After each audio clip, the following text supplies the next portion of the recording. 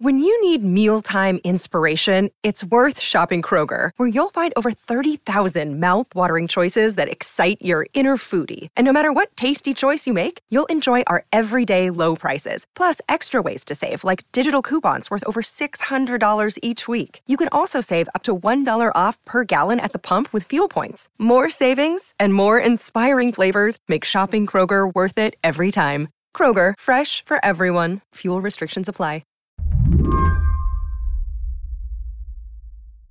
On Wednesday afternoon, I caught up with New York cabbie Jaime Serrano as he was heading home from work. I'm a yellow cab driver, and I'm doing this for the last 23 years. Jaime bought his taxi medallion decades ago and paid more than $300,000 for it. What he was buying was exclusivity, the legal right to pick people up at airports, to drive them around the city, to operate as a taxi driver. I was paying for a privilege, you know. Over the last decade, that privilege evaporated because rideshare companies like Uber and Lyft can go to all the places Jaime goes without the investment in a taxi medallion.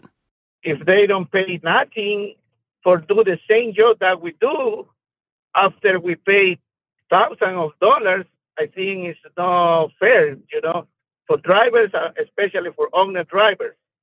It's a story that's pretty familiar around the world by now. Uber disrupts a taxi market. Cabbies become resentful of Uber. But in New York, this story just got a big surprise twist. Well, news on Uber today. The company is striking a surprise deal that will allow you to book a yellow cab in New York City on its app. This is according to the Wall Street Journal. All of New York's 14,000 cabs will soon be listed on the Uber app. Drivers like Jaime may find themselves in an awkward marriage with the company that upended their business in the first place. I asked Jaime about it, and he was pretty pragmatic. He says as long as he gets the kind of fares he would get in his yellow cab, he'll do the trip. You know, if I'm close to a trip and seeing it's a fair price, definitely I'm going to do it. They're already here, and if they respect our fare, why not? Today on the show, Uber's founder once called taxis evil. Now the company has pulled a dramatic U-turn, and teaming up with cabs is key to its future. I'm Lizzie O'Leary, and you're listening to What Next TBD, a show about technology, power, and how the future will be determined. Stick with us.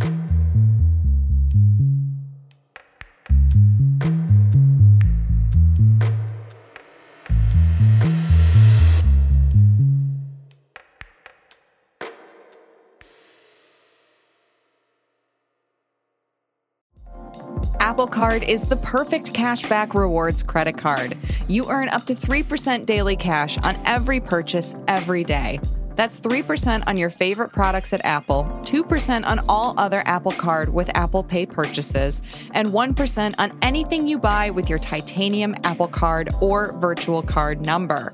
Visit apple.co/card calculator to see how much you can earn. Apple Card issued by Goldman Sachs Bank, USA, Salt Lake City branch. Subject to credit approval. Terms apply. The news that Uber would join forces with New York's taxi fleet was broken by Pritika Rana. She's a reporter for the Wall Street Journal, and she covers Uber. I was dialed into this investor presentation that Uber's chief mobility officer, Andrew McDonald, gave, and he said something really striking. He said, "We think that taxis are the future." And he outlined a really tall goal. He said he wants every single taxi in the world on the Uber platform by 2025. And so that's what made my jaw drop. I'm just dialed into this meeting where the Uber guys are now hailing taxi as the future. And I'm just like, what? I think we should go back and establish why this all seems so shocking. How would you have described Uber's relationship to taxis even 6 months ago, a year ago? Traditionally, taxis have been enemy number one for Uber. the company sort of burst onto the scene over a decade ago with the idea that it would completely disrupt the taxi industry. And at first, they were just fighting each other. Each wanted to drive the other out of business. So we would see taxi drivers snarl traffic, file court cases, protest outside Uber's office. Furious taxi drivers turned burning tires into barricades. And Uber was kind of doing the same thing. It was lobbying, and it was filing court cases against unions and taxis. Randy, Uber is turning to its customers today to get them to help lobby against proposed changes here at Logan Airport. So they haven't been friends exactly. I wonder if you could run me through Uber's playbook when they wanted to come into a city, when they wanted to muscle out taxis. I mean, Uber was just flush with venture capital money. So their playbook for consumers was using venture capital money to subsidize the rides. And to be honest, the service was pretty good. In cities where public transport is sort of fractured, Uber really changed the way that we moved. It made it possible for anyone to become a driver. It made us all accustomed to the service at the touch of a button. And it modernized the taxi industry. The other side of Uber's playbook often meant ignoring local laws, exploiting loopholes and regulations, or lobbying city and state officials to change the rules so that ride-sharing companies were legal. It was a tactic that worked for Uber in cities around the world, just not everywhere. There were many countries, actually, that banned Uber from existing. And then there were other places that essentially put into effect rules that rendered Uber useless. So one example is Barcelona. In Barcelona, the local government introduced a rule that said that if you're an Uber driver, you have to wait 15 minutes before you can pick up the passenger. So in effect, that was their way to make sure that the taxi industry thrives. And they were successful. They drove Uber out of business. Uber said we can no longer operate in Barcelona because as a rider, why would you book an Uber if you have to wait 15 minutes? As a driver, that's not serving your time well. So Uber essentially quit Barcelona. After years of pushing its way into different markets, Uber hit a massive roadblock: COVID. It forced the company to rethink the way it did business in a lot of unexpected ways. The pandemic was a complete game changer. Initially, both Uber and taxis lost customers because you had widespread lockdowns across the world. Then when people started to get vaccinated, go out, there was this pent-up demand. And for Uber, it sort of brought up a different problem. They had way too many riders and not enough drivers because Uber drivers went on to do other things. So Uber drivers went to become delivery drivers. They started delivering groceries. And for the last year, Uber has been contending with a major labor shortage in the US. So they have way too many riders, but not enough drivers. At the same time, taxi drivers were facing their own issues. Now, what changed for taxi groups is that many taxi drivers in big cities like New York, they started to go bankrupt because demand for rides completely dried out. So taxi drivers are now back and are looking for ways to make up for the losses that they have made over the last 2 years. So what happened here is that Uber said, look, we really need all the supply of drivers that we can get right now. And you guys, meaning the taxis, really need all the customers you can get. Let's start talking about a marriage where we can get some of the drivers from this deal and you can get our customers. How did the specifics of this deal come about? I'm sort of curious. You've described this as a marriage. What was the courtship like? So this is quite an interesting story. The only reason they partnered with taxis early on is because it was the only way to survive in highly regulated markets. So they've done these deals in Europe and Asia, but only because it was the only way that they could survive in those markets. And what happened was increasingly they saw that those deals are bringing them results, and they started pitching it as an engine for growth. In the last year alone, Uber has added 120,000 taxi drivers to its platform around the world, which has been a fourfold increase from 2020. Then, just as Uber was courting drivers overseas, a funny thing happened here in New York. Uber wanted to start advertising in new places. And in New York, a great place to reach captive eyeballs is the digital display on top of a taxi or inside it. So what happened was that Uber contacted one of these taxi tech companies that basically run the show in New York City and are the city's licensed partners to say, hey, can we advertise on the roof of New York City taxis? That's how the two got talking. They said, look, let's start to talk about an alliance that might benefit us both. I wonder if, as a company, Uber also thought partnering with taxis would allow them to have prices that were maybe a little more appealing to their riders. Oh, yes. We are going to see an impact, hopefully, on rider prices. I should say at the outset, I don't think prices for rides will ever go back to being, the dirt cheap prices that we had pre-pandemic, because Uber is looking for ways to turn a profit. They're under pressure from investors. But what's happened is prices have been elevated because of this labor shortage. And once they get more drivers onto the platform, prices will definitely inch down. When we come back, Uber's plan for world taxi domination.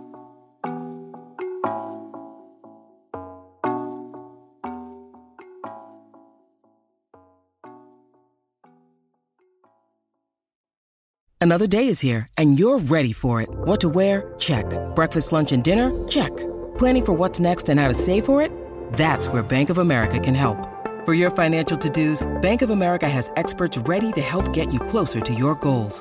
Get started at one of our local financial centers or 24/7 in our mobile banking app. Find a location near you at bankofamerica.com/talktous. What would you like the power to do? Mobile banking requires downloading the app and is only available for select devices. Message and data rates may apply. Bank of America NA, member FDIC. This episode is brought to you by Progressive Insurance. Hey, listeners, whether you love true crime or comedies, celebrity interviews, news, or even motivational speakers, you call the shots on what's in your podcast queue, right? And guess what? Now you can call the shots on your auto insurance, too. Enter the Name Your Price tool from Progressive. The Name Your Price tool puts you in charge of your auto insurance by working just the way it sounds. You tell Progressive how much you want to pay for car insurance. Then they'll show you a variety of coverages that fit within your budget, giving you options. Now, that's something you'll want to press play on. It's easy to start a quote, and you'll be able to choose the best option for you fast. It's just one of the many ways you can save with Progressive Insurance. Quote today at Progressive.com to try the Name Your Price tool for yourself and join over 28 million drivers who trust Progressive. Progressive Casualty Insurance Company and Affiliates. Price and coverage match limited by state law. Here in New York, where I am, the City Taxi and Limousine Commission has traditionally been pretty hostile to ride-sharing companies. You talked to the deputy mayor, Meera Joshi, who oversees the TLC. Why did she think this was a good idea for the city and for the city's taxis? Meera was a former TLC commissioner herself. Yeah. And her thinking was this. She said, look, if this deal creates more economic opportunities for existing drivers without adding more and more cars onto the congested streets of New York, we're in it. What she did take with a pinch of salt was this. She said, Uber burst onto the scene a decade ago with the idea that it would completely disrupt or, say, kill the taxi industry. Yes, they did modernize the taxi industry. They did make it possible for everyone to become a driver. They did make us accustomed to the service at the touch of a button, but they really didn't kill the taxi industry. And so she said, we're at a point now where it seems like both groups realize that after years of fighting each other, there can be a medium where they can coexist. In her reporting, Pritika spoke to several different drivers to get a sense of how they feel. Both cabbies, like Jaime Serrano, and drivers who have been exclusively doing rideshare. Some taxi drivers that I spoke to were receptive. The taxi tech companies that Uber has partnered with in New York City have their own taxi hailing apps, but their consumer base is no match to Uber's. So for taxi drivers, if it's bringing more customers into the fold, they're all for it. A lot of taxi drivers said, sometimes we ferry passengers to the outer boroughs from Manhattan, and then we have to drive all the way back to the city empty-handed. And that's particularly painful right now with gas prices at record highs. So now those drivers can just switch on the Uber app if they don't get a street hail and hopefully get a rider back to the city. Where this gets interesting is for Uber drivers. What does this mean for them? Some Uber drivers I spoke to are pretty concerned. They said what this might do is create excess supply. And some of them were worried that it might mean longer wait times for them to get rides, that Uber will no longer pay them the big bonuses that they have been paying to get drivers to return amid the labor shortage. So they were a bit worried about what this means for their earnings. There are a couple of quotes in your story that really stand out to me. And one is the Uber executive saying that 35% of people who started using the Uber app to hail taxis went on to use other Uber products like Uber Eats, which is its food delivery service. And it made me wonder if even if this doesn't end up being a net positive for their bottom line, if they view this as a way to expand their business kind of no matter what. Uber stands to gain more than just on its rides business. Of course, a landmark deal like this, where you're onboarding the entire fleet of New York City taxis onto your app, is, of course, going to have a direct impact on Uber's revenue, market share. But this is not just about the rides business. This is a play by Uber to say, okay, we're getting new consumers onto the fold through this taxi offering.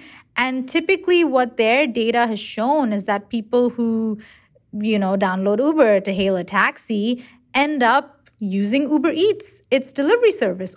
So this is really a play by them to have crossover effects. This idea that by 2025, Uber wants to list every taxi in the world on its app. I don't know how to say this kindly. It seems ambitious.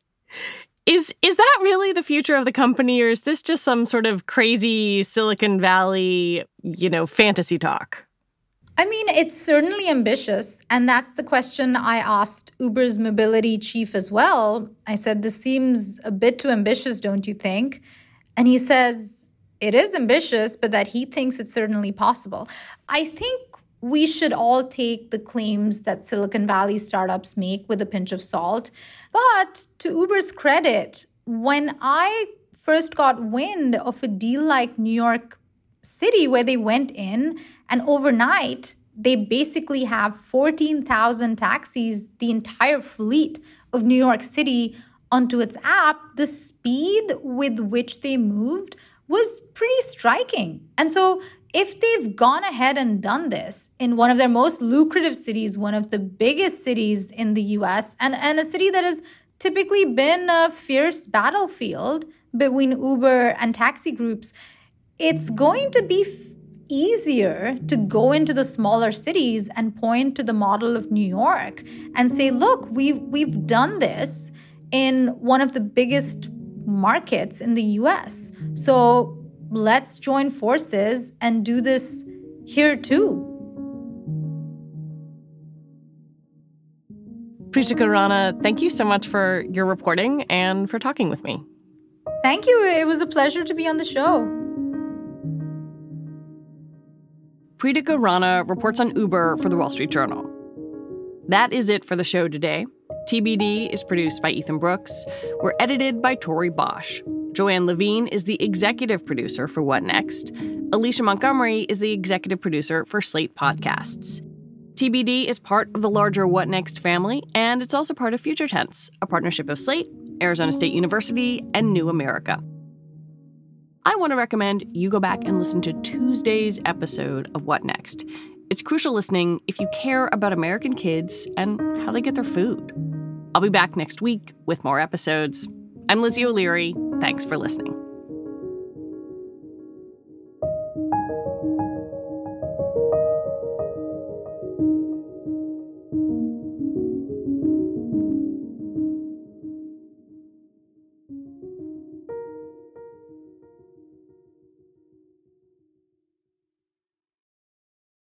This is the story of the one. As a maintenance engineer, he hears things differently. To the untrained ear, everything on his shop floor might sound fine, but he can hear gears grinding or a belt slipping. So he steps in to fix the problem at hand before it gets out of hand. And he knows Grainger's got the right product he needs to get the job done, which is music to his ears. Call, click Grainger.com, or just stop by. Grainger, for the ones who get it done.